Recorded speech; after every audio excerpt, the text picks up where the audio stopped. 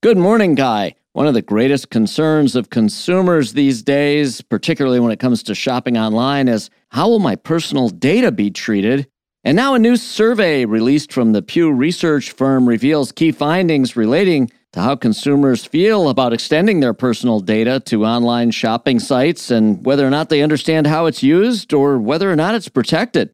For their survey, Pew Research surveyed 5,100 U.S. adults between May 15 and the 21st of May 2023 using Pew Research Center's American Trends Panel to better understand the view and experiences of people as it relates to giving up their personal data.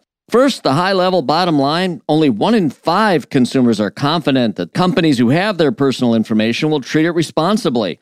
Among other key findings, 67% of North Americans say they understand little to nothing about what companies do with their personal data, and most North American consumers believe they have little or no control over what companies do with their personal data, and they're largely skeptical that privacy policies actually do anything for them at all. Some 61% of consumers believe that privacy policies are simply not effective at explaining how companies will use their personal data.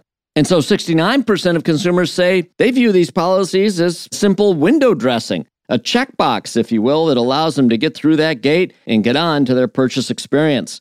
So what might these findings mean to me if I'm a merchant selling online? Well, I actually see this as a potential competitive advantage if you handle it right. To be clear, data privacy measures and controls have 3 main goals: to protect a consumer's information, to make sure it's confidential and that there's integrity around its protection, to build trust with customers, and to comply with data privacy laws. So where's the opportunity? Well, make sure that you have a transparent and clear privacy policy and make it clear to your consumers that you take it seriously. You make it a priority as a company.